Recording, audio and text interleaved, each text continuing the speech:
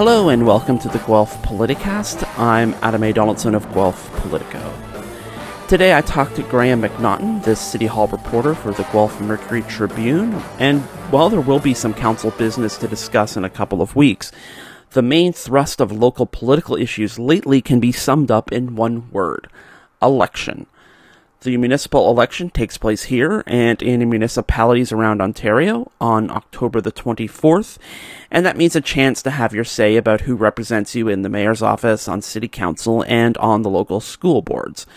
Nominations closed nearly 2 weeks ago, so the ballots are set, and the candidates are rolling out their platforms. All that's left is the vetting, and that will begin with this week's episode of the podcast. So sizing up the odds is the topic of this week's Guelph Politicast.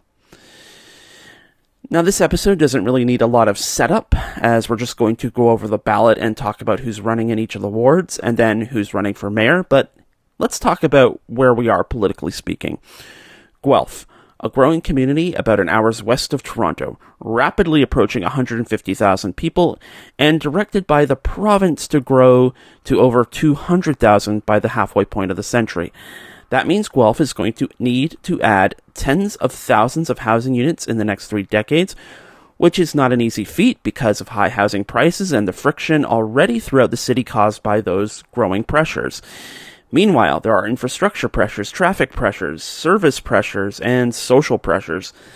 The challenges are substantial, and the solutions are also difficult to find. Into this political climate are 40 candidates running for the 12 council seats and the 6 people looking to be the new mayor. There are 4 vacant seats, one in each of these wards, 1, 2, 3, and 4, which is the most number of open seats on council at any one time since 2014. 3 of the 4 retirees have been on council for at least 12 years or more. And while that may be a loss of institutional knowledge, it does open up council to new ideas and new experiences. It will force a change in alliances and allegiances and relationships on council, which might change how and why decisions are made. Frankly, if you're interested in local politics and interested in shaping the future of Guelph, then this might be a good moment to get involved. So consider this primer. Who is running? Who has an interesting story? And who has an inside track to be a part of the next city council? So on this first post-summer break edition of the Guelph Politicast, we will go down the ballot with Graham McNaughton, race by race, from the now wardless Ward 1 in the East End to the new Ward 2, where downtown and much older parts of Guelph are now based.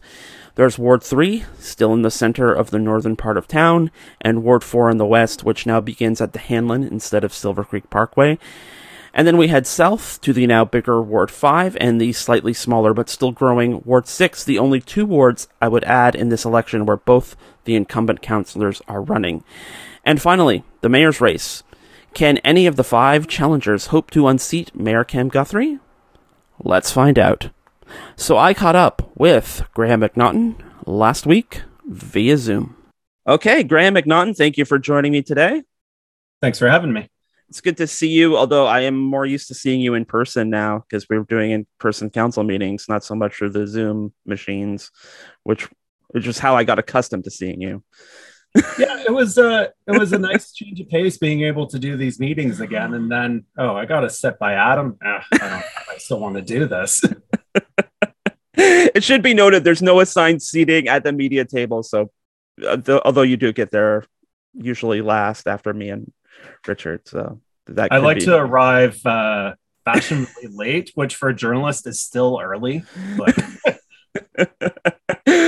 all right, well, fair enough. We're still kind of on summer break because we'll have a couple of meetings in September, but otherwise it's all election all the time. So as we were talking about before we start recording, we're just kind of going to go through the various categories and talk about what sticks out and who has good odds, who has long odds. So I figured we could start with the horseshoe, start going ward by ward. We'll sort of save mayor for last. That might be the most interesting category just in terms of diversity of thought.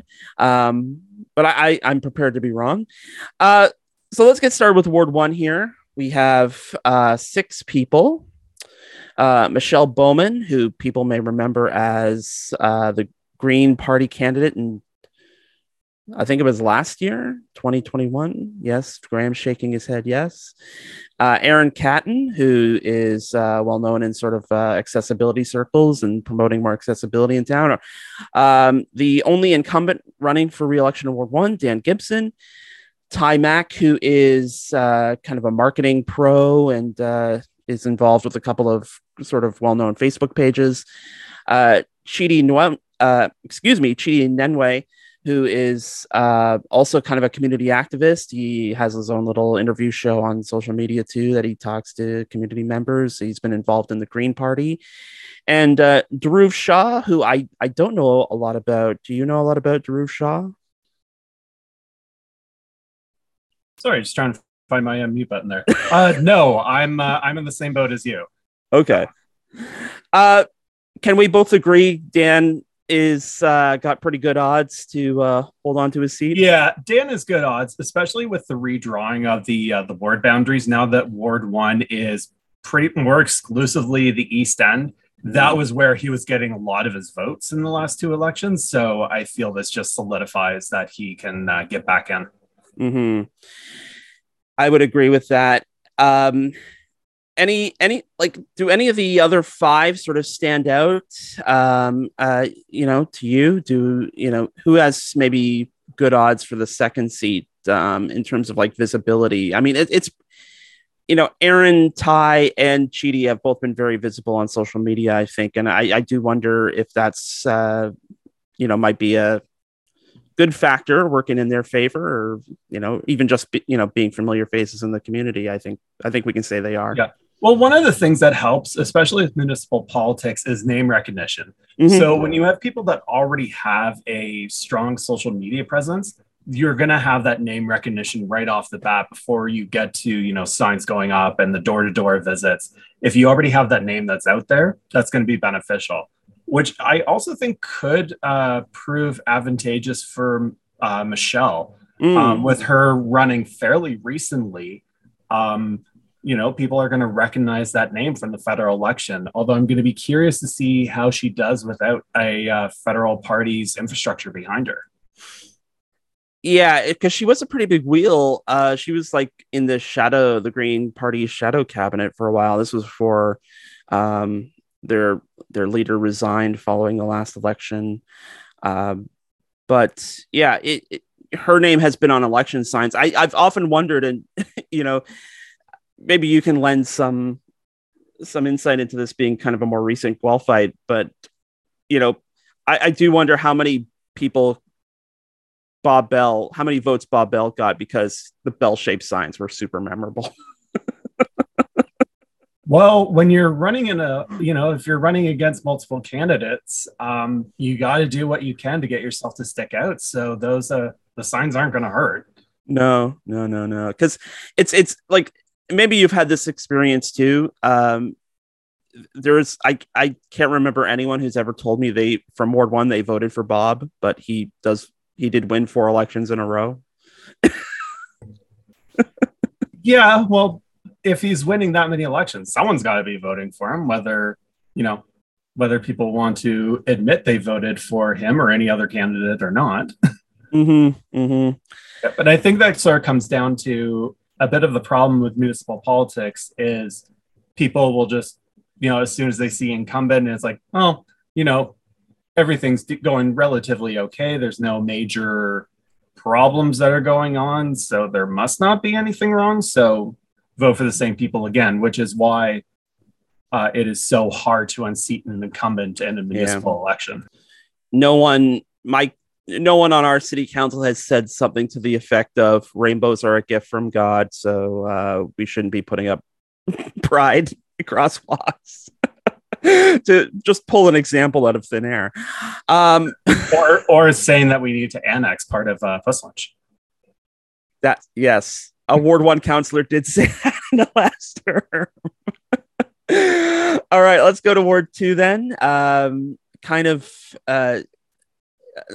downtown centric now. Downtown is included in Ward 2. I think it's interesting. This is kind of an old part of town. They've kind of separated out the older parts of Wards 1 and 2 and combined them in this new Ward 2. So in alphabetical order, we have Billy Cottrell, who I don't know a lot about. Do you know a lot about Billy Cottrell? No, I don't. Okay. Morgan Dandy, who is well known if you go to the Breezy Breakfasts on a weekly basis. She's been at council a lot, and her little dog too. She does have a support animal who goes with her, so it's you Morgan does stand out at the council chambers. Ray Ferraro, who was a city councilor from '03 to '06, ran for the PC party in 2018. The incumbent, Rodrigo Galler. Carly Klassen, who I did think I did. She is searchable on social media. I did find her. Ilya Morrison, who confession, I knew him when he was at Ed Video and I was at the board of Ed Video. He does the Alice Street Project. He's also a sort of local artist, a multimedia artist. Rob Osborne, who is another sort of multimedia guy, producer, director, and Raymond Sarter, who I have talked to. He does seem to be getting engaged. He does have I don't know if it's going to be on his signs, but his one of the campaign materials he sent me had a very like sort of Tide, like the detergent Tide. It's like Sarter in like a multicolor circle. It's kind of rad. So if there's someone with like some real graphic design chops in this race, it might be Raymond Sarter. Again, we have Rodrigo, the incumbent. He has pretty good odds, I would say. Yeah, I would say the same. I'm just looking at the results from the last election, and both him and the outgoing James Gordon handily won that ward. Where I think what may play into this election is who James is going to throw his weight behind now that he's not running for re-election. Right. With him coming in, 1 out of every 4 votes went to James Gordon in Ward 2. His name has to carry some weight then. So if he throws his name behind somebody, it could go a long way.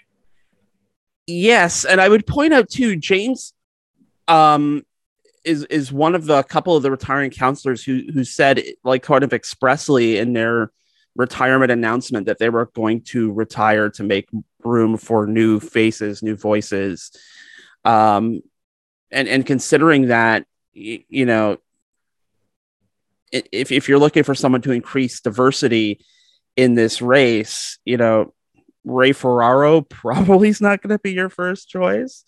To have Dandy or Carly, Morgan or Carly, they being women would obviously sort of enhance diversity on council, which has skewered, although it's been pretty balanced, it has skewered male in the last couple of years. Yeah, there hasn't been a huge, like overly male council, because previously, before I moved back to Guelph, I was covering Oshawa and Durham region, and it was very male heavy, at least while I was there. Like, I know Oshawa only had 2 female counselors at the time, and regional council was, you could probably count them on one hand if I remember correctly. It was, a lot of older white men in seats of power out there, at least when I was out there. Mm-hmm. Yes. I was just looking up Raymond Sarter. He is kind of running as an antithesis to Councillor Galler, and at least on like spending issues. He is also endorsed by Frank Valeriot, our former MP, our former Liberal MP. I have a picture of them shaking hands here. So I'm not sure the Valeriot endorsement is going to be a deal maker or a deal denier, but it's there. So, definitely not a deal denier, but I wouldn't say it's a deal maker either, because if you're looking at the Valeriot name is a big name in Guelph. Yeah. But I guess you have to look at how you capitalize on that. If it's just photos on, social media of him with Frank, I don't think you're going to have a lot of crossover in the audience that is, turning to social media to help inform political views, and the people that, the Valerian name would carry more weight. I just put two and two together. Carly Klassen is from the Sage Soap Company, so kind of a small business person. And very well received, because I know there are a lot of fans of the Sage soap, which I think became a thing during the pandemic. It was something she started during the pandemic, one of those little home businesses that got launched.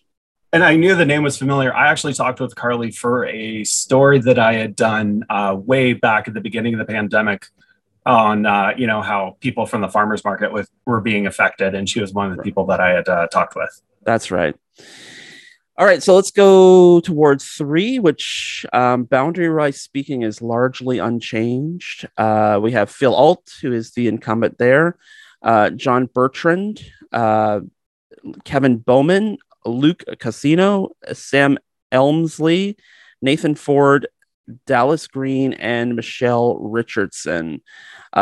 Speaking of skewing male, I think Michelle is the only woman in that race. And I feel compelled to note Dallas Green is not a reference to City and Color. That is not City and Color running in Ward 3. I was really hoping that the other singer from Alexisonfire was going to be, moving to Guelph and decide to get into city politics, but unfortunately not. That would have been great. Sadly, this is not the case. So again, here we have a very strong incumbent, Phil Alt. I mean, Phil knocked Maggie Laidlaw out of council when he first ran in 2014. So he's let's say he's a formidable opponent. He is, and he is very active and visible in Ward 3 and in the community. So it goes to, a face that people know, a name that people know. It's only going to do you well when it comes to running for council, unless you've had some major controversy, which Phil has not. No, I don't think he has really. I have had a chance to get to know Michelle Richardson. She was one of the first people to respond to my questionnaire. She's has a lot of experience as a nurse, and she worked at St. Joseph's for years. So that's an interesting portfolio to come into this race with, given everything that's happened in the last few years. Yeah. Oh, go ahead. No, I was just going to say I agree. Okay, good. I'm interested to learn more about Luke Cousineau, because he used to do a summer camp here in Guelph. He is also doing his PhD in recreation and leisure studies at Waterloo. So just thinking about how Parks and Rec is kind of a big deal. We have a Parks and Rec master plan in the works. It'd be interesting to have someone with that experience on the council too. That would be interesting. I don't know. Kevin Bowman is kind of the other big name that stands out to me, because he's been involved with Democracy Guelph and electoral reform for years. But I think this is going to be a really interesting race, because I'm not sure in terms of name recognition, any one person has more of an advantage over the other. Your thoughts? Well, if you want to bring young voters out, Dallas Green may have a bit of an advantage on that one. I just hope they're not disappointed when they find out like he's a flight attendant with WestJet, and he's like a first aid instructor, and not the artist behind. Oh, what's a Dallas Green song? I can't remember. Anyway, go on. It goes to show you I can't name a City and Color song to save my life. I think this is, with Ward 3, when, as I agree, it's going to be an interesting one to see how it turns out. And I think this is where you're going to get into, old fashioned door knocking, I think is going to play a big role in this one. That's because you have a lot of people that, aren't going to know who these names are outside of Phil. So I think it's going to be really imperative for these candidates to really get their names out there as not to disparage anyone, but to get so that they're not just a nobody on a ballot. Right. Yeah. I might keep an eye on this one. If for nothing else, in geographical convenience, because I just have to walk across the walk over the bridge over the Hanlon, and I'm in Ward 3. So, And I live in Ward 3, so you do live in Ward 3. That's right. yeah. So I'll know who's door knocking in my neighborhood. Yeah, and not to like dox you or anything, but you live on like a major road that runs through Ward 3. So like if anyone's gonna get hit in terms of like media people getting door knocks, it's probably gonna be you. True. Although since I moved to Guelph, I have like actual door knocking as far as politics go. I've had it happen twice. Like that's it. Like people don't want to talk to me as far as politics are concerned. I guess it's happened twice, and both times it was the federal Liberals. Both times. Interesting. That's what you get for living in the Addams family house. All right, Ward 4, which is my ward. So we have incumbent Christine Billings running again. Literally submitted her papers at the last minute. Like, I don't know what the exact time was she submitted her papers, but it like almost felt like the last minute. She was literally the last person on the list. Well, someone had to be first to register. Maybe she wanted to be the last.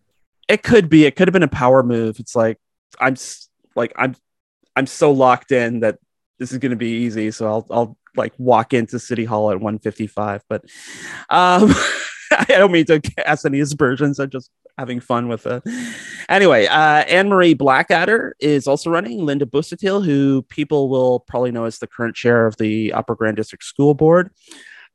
Brendan Clark, who ran last time. Hitesh Jagad, who people will know as a local restaurateur, very big on social media as well.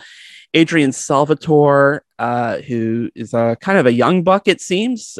He's trying his luck. And Justin Van Deel. This is an interesting race to me, and I'm not just saying that because I live here. But you know, you have Christine Billings, who I understand she's very responsive to constituents, but like speaking as a Ward 4 person, I don't feel her visibility as a counselor, even though I'm also a reporter.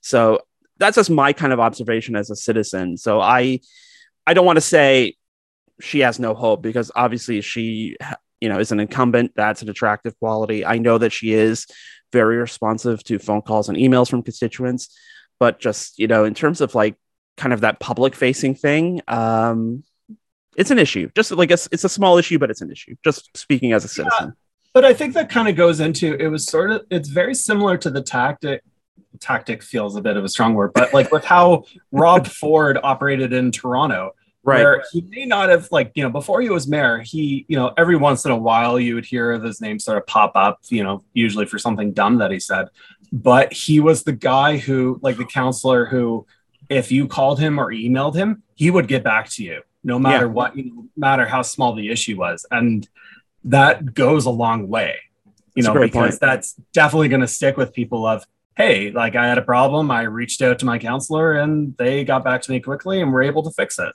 And, if Christine is playing doing similar thing, can only do well. That's a great point. And I think that's correct. I do have an eye on Linda Busuttil because she's been on the school board, I think 16 years. And if you've seen her chair a school board meeting, she's runs a pretty tight ship.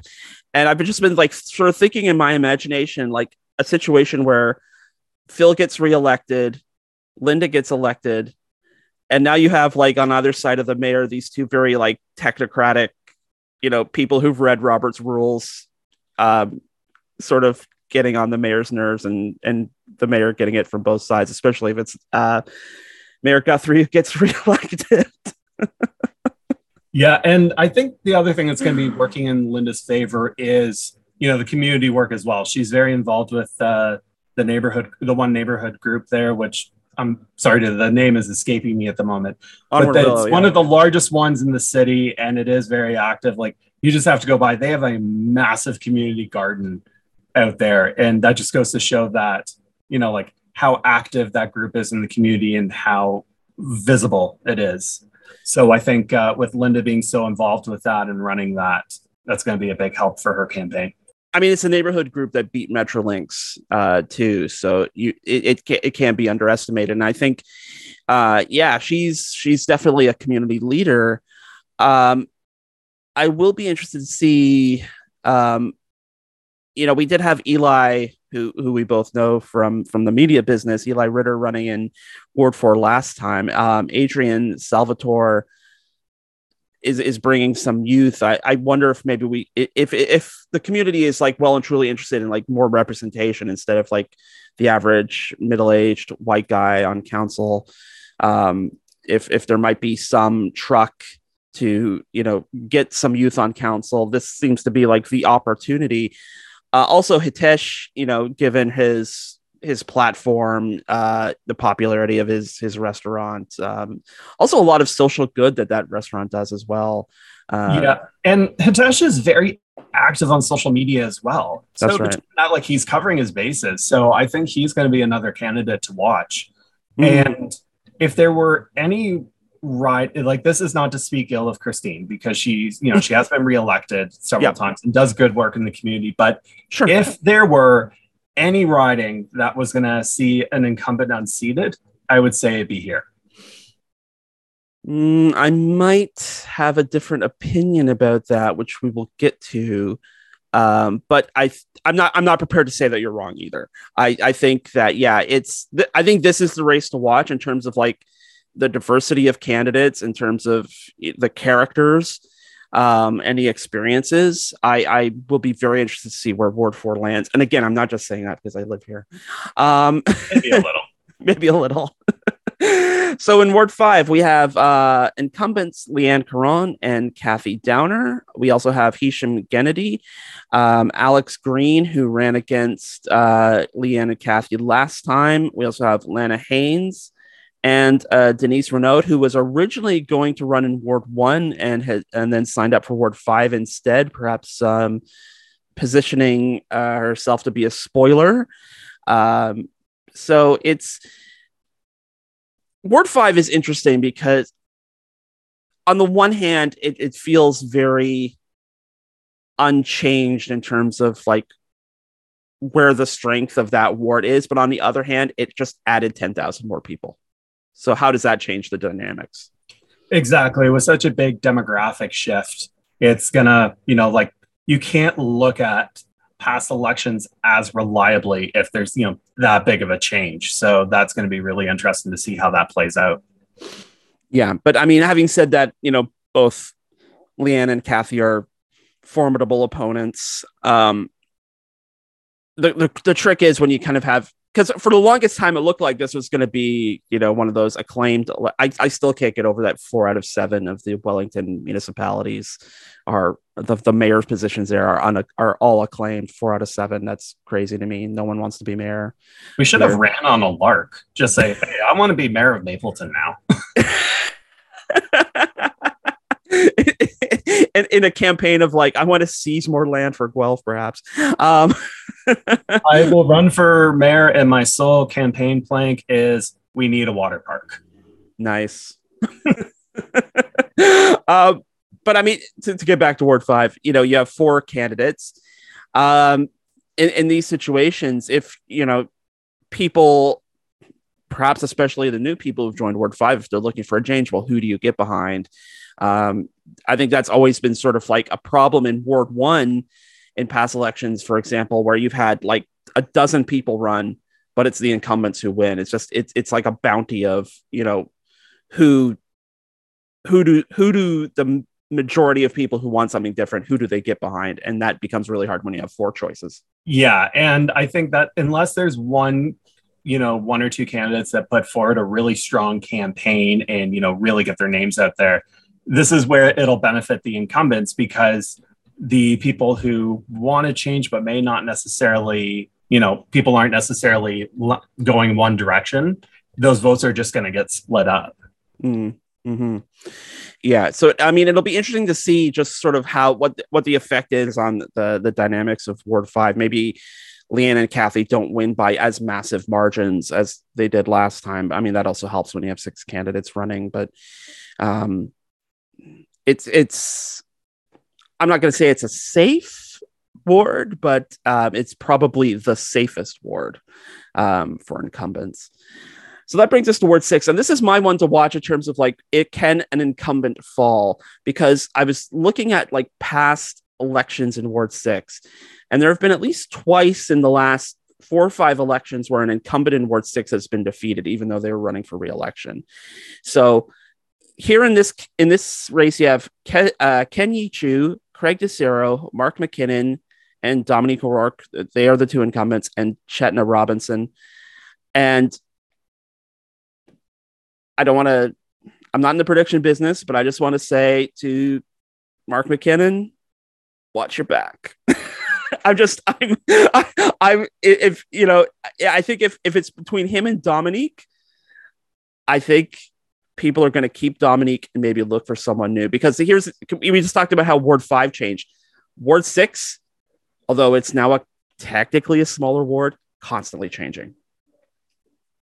I agree. And Dominique has been very, very vocal on, as far as like, development in Ward 6, especially along the Gordon Street corridor. And that is a huge issue in that part of the city. And with her being as vocal as she has been, I think that's really endeared her to a lot of the community.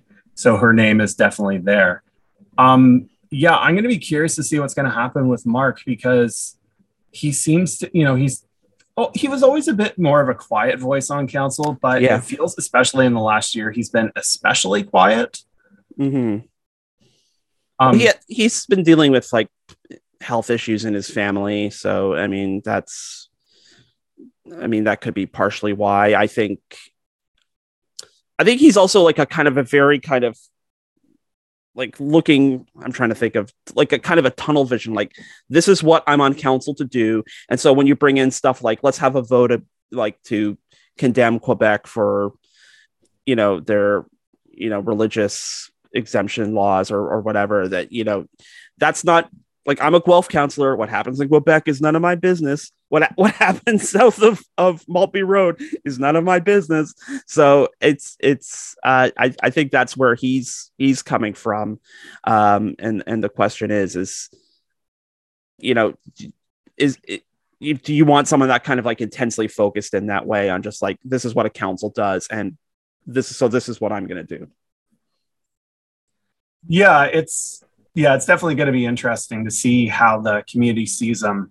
As far as candidates to watch in this ward, I think Ken's going to be one to watch. Yeah.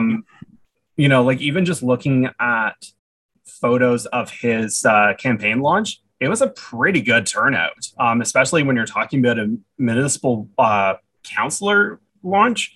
Like for that kind of turnout that he had, like that really speaks to, there is support for a candidate like him in the community. Yeah, and he's an interesting character because he has he's worked in the development, like in the, I can't remember. This is what happens when you put in as minimum preparation for a podcast as you can. He worked in the city of Brampton as in sort of like the development offices. So he's kind of had that experience. Planning is the word I was looking for. The planning offices. You should have planned for this podcast. Tell me about it. It's still technically summer. No, he worked in the planning department at the city of Brampton. He brings, if planning is the issue in this ward, and you have Dominique like constantly swinging it, like the growth pressure is being put on us. And then the other thing in Dominique's favor is, and you've sort of seen that in sort of these recent statements about how the whole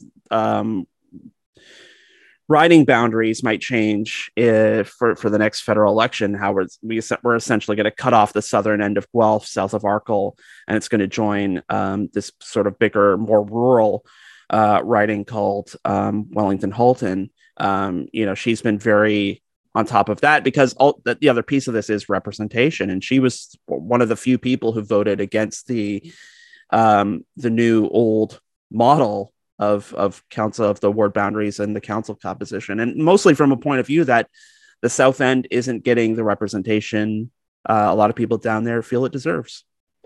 Yeah, and that's like, I think this past term, Dominique is the councillor that I would say best exemplifies the counselor for that ward, as opposed to just being a city councilor. Like, she's been very vocal on South End matters, whether it be Gordon Street development, infrastructure in that part of the city, the community center, and now with this, the redrawing of the ridings, or potential redrawing of the electoral ridings. She speaks very well to that feeling of many residents in that part of the city of almost like they're outliers of Guelph. Yeah. They're still within city boundaries. They're Guelph residents, but it's almost like other people in the city, almost kind of turn their nose to people in the South End of like, well, you're not really from Guelph. Yeah.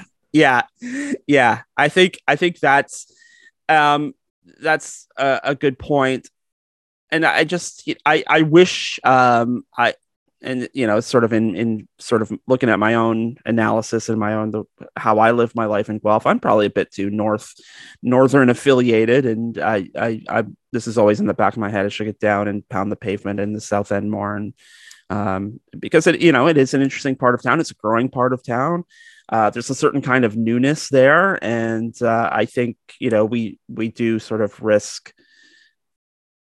It almost seems like a kind of like systemic alienation of that end of town, because if you've been in Guelph long enough and you've sort of been a dissident, and especially the downtown area, you typically don't think too much beyond Stone Road.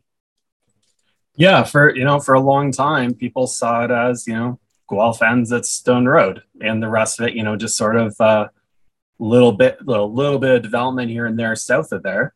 Like, this is where because I moved away from the area for a while, and when I moved back, my first reaction was, where did all this building come from? But yeah, at the end of the day, like, Guelph is a growing city, and we need to listen to all the residents, not just the residents that or parts of the city that were here 20, 30 years ago.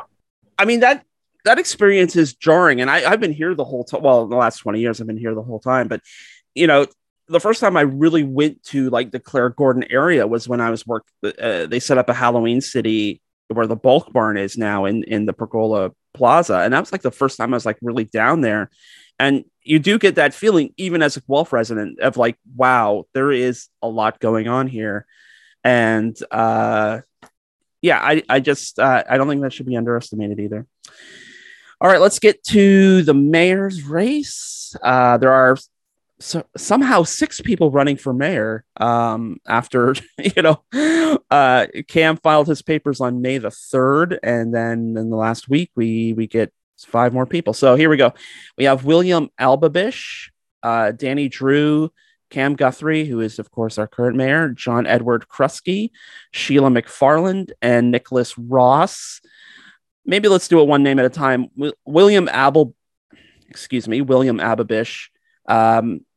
I don't know a lot about. Has he been on your radar? Has he come onto your radar? No, he hasn't. Don't really know much about William. Okay. I did some like Googling trying to see if I could learn more about him, but that proved difficult. Next is Danny Drew, who came out of the gate like really putting their stamp on things as a non-binary communist candidate. I have a feeling if you are not a fan of Mayor Guthrie and you're looking for somewhere to park your vote, even if it's just as a protest, I have a feeling that's going to be Danny Drew this election. I think so as well, because at least looking at what we know of the candidates so far and their political views, Danny is the only one whose political views are the left end of the spectrum. At least that's been more, of the candidates that have been more visible. So of people that, are wanting a more left-wing progressive mayor, Danny may be the best place for, or what people will see as the best place to put their vote. Mm-hmm. Whether it be seen as a protest vote, as you said, because I think while they are, you know, proud of the label, Mm-hmm.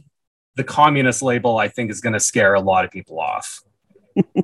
It shouldn't. If you're going to have a proudly communist mayor, it should be or proudly communist mayoral candidate. It should be in Guelph, where the whole thing started in 1921. I'm going to skip Cam and save Cam for last.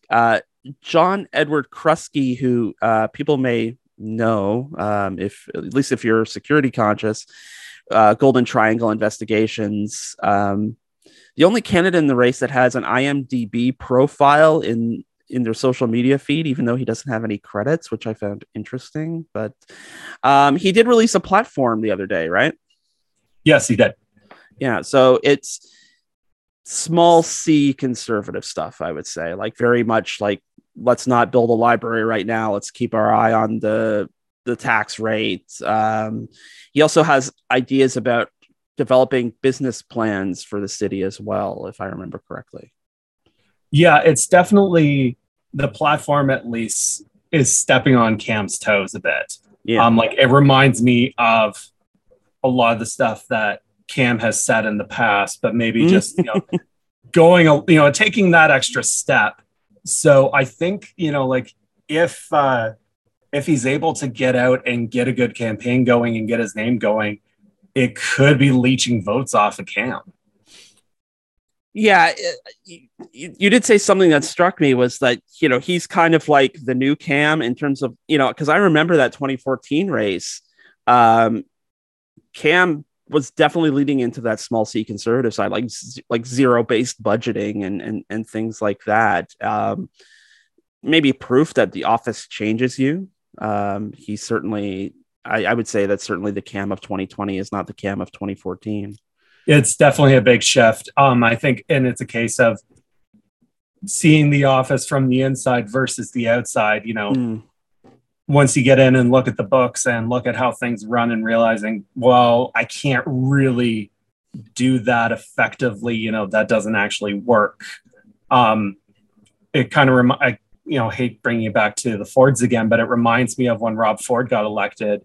And his big thing was, wanting to run an audit of the city of Toronto's finances and, we could easily cut, I think it was $1 billion or something. And then actually going through the budget and realizing, no, you can't, unless you're wanting to close down fire halls and, libraries and lay a bunch of city staff off. It doesn't work that way. Yeah, it's the other part of this too that I admit I find kind of concerning is Kruski seems to have a lot of, and this gets into sort of the next candidate on the list, sort of a lot of, shall we say, COVID skeptical content on his Twitter feed and some of his retweets, which has me a little concerned.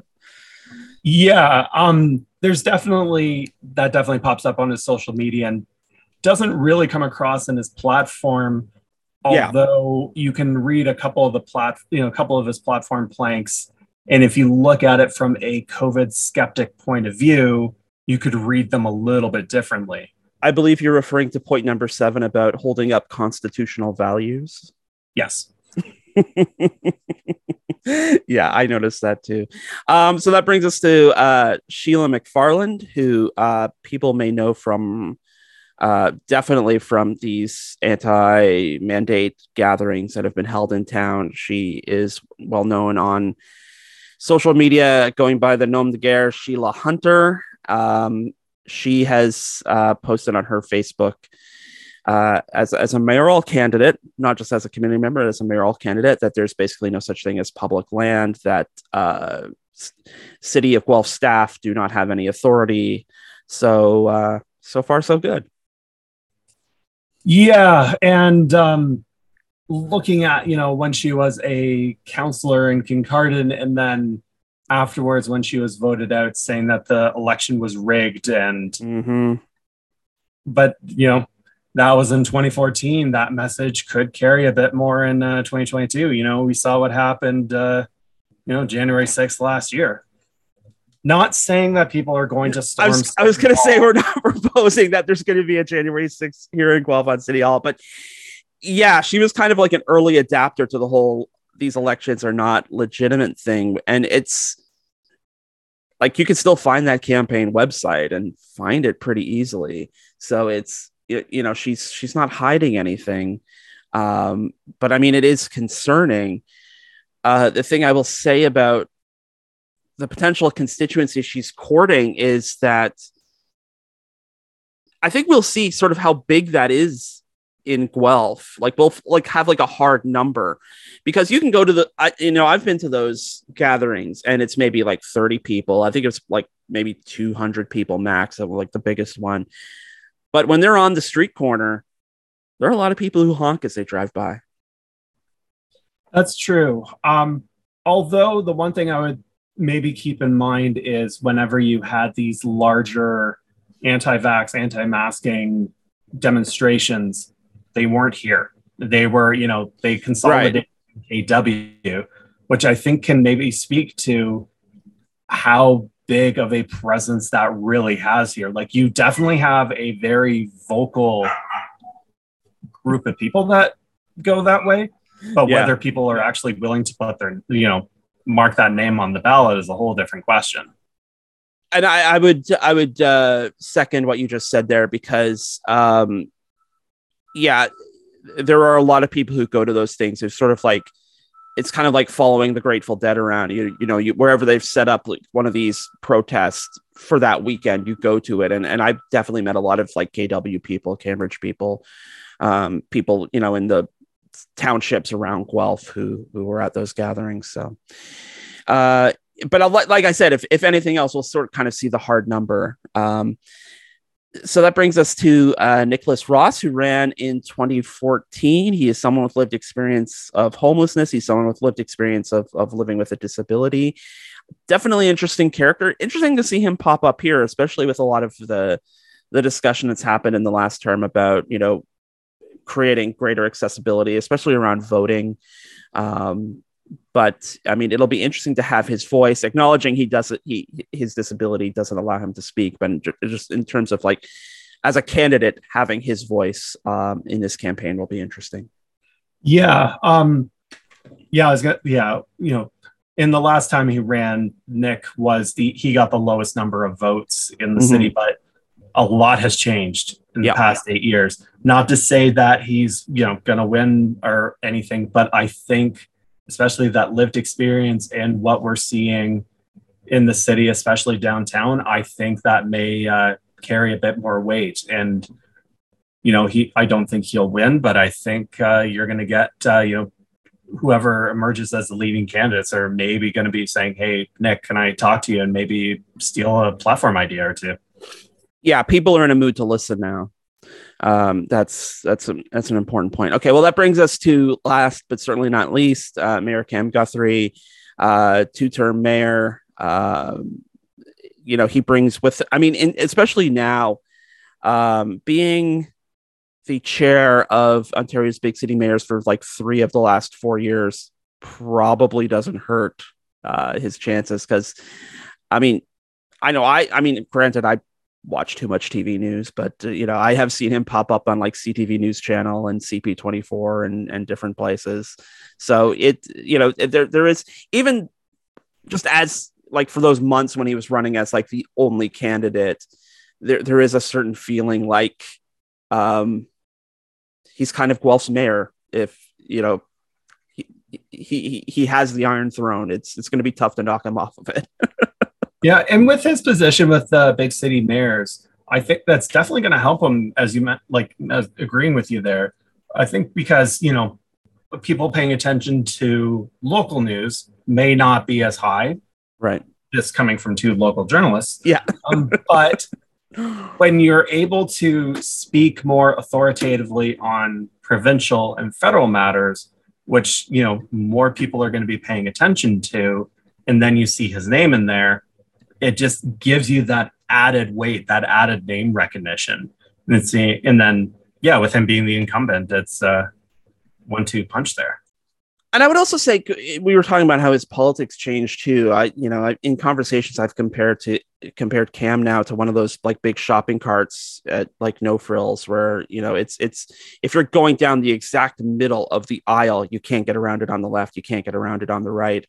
So if for a certain sort of like middle of the road, middle class voter, it's hard to make a point that anything Cam has said or done has been terribly extreme or kind of upsetting to the norm.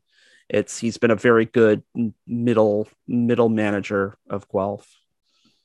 Yeah, and it's not going explicitly left or explicitly right in his city politics. Right. It's gonna playing to both sides of the aisle as far as drawing votes. Yeah. Yeah, and he also has like a big, like, people like him, like that they like the dad jokes and going to garage sales and buying blenders. I want to see him wear the bee costume to at least one council meeting. If Doug Ford comes back to Guelph for any reason, I want to see him wear that bee costume. Oh, it would be the ultimate troll. I don't know if Cam has it in him. I believe he has it in him to like search through the phone app, the photo app on the phone to find the bee outfit and post that like yuckity yuck yuck yuck. But to like wear it in Doug Ford's presence, we might know that Cam has fully gone to the dark side, and I don't know if he has it in him. But I found this very informative, Graham. It was great talking to you, and it's going to be a fun and interesting campaign, and I hope everybody takes a chance to engage with all the candidates. I know we'll be trying, but I thank you for your time. Yeah, and thanks for having me. It's always great being on here, and I guess we're going to have to see where this election trail takes us. Oh, I can't wait. And once again, that was Graham McNaughton. You can follow along with his election coverage and other city news at the Guelph Mercury Tribune website, which is at guelphmercury.com. You can obviously go to Guelph Politico to find my election coverage, including the candidate questionnaires, and we're airing short interviews with all the council candidates starting this Thursday on Open Sources Guelph. Lastly, for all official election information, including important dates, go to the City of Guelph's election website at vote.guelph.ca. And that is it for this edition of the Guelph Politicast. The music for the Guelph Politicast comes from KPM Classics and Sid Dale. The Guelph Politicast is usually recorded at CFRU, Guelph Campus and Community Radio, out of the University of Guelph. And to learn more about CFRU, go to cfru.ca.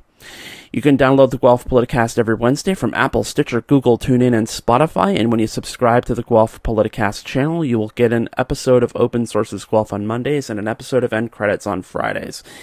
You can follow Guelph Politico on social media at Guelph Politico on Twitter and at Politico Guelph on Facebook. You can follow me at Adam A. Donaldson on Twitter and Instagram, or send me an email at adamadonaldson@gmail.com. If you'd like to help financially support the work of Guelph Politico, you can do that and get all the information you need at guelphpolitico.ca/donate. And finally, for all the latest local political news, you can check out guelphpolitico.ca, where there will be a new episode of the Guelph Politicast for you next week. And until then, we will see you next time.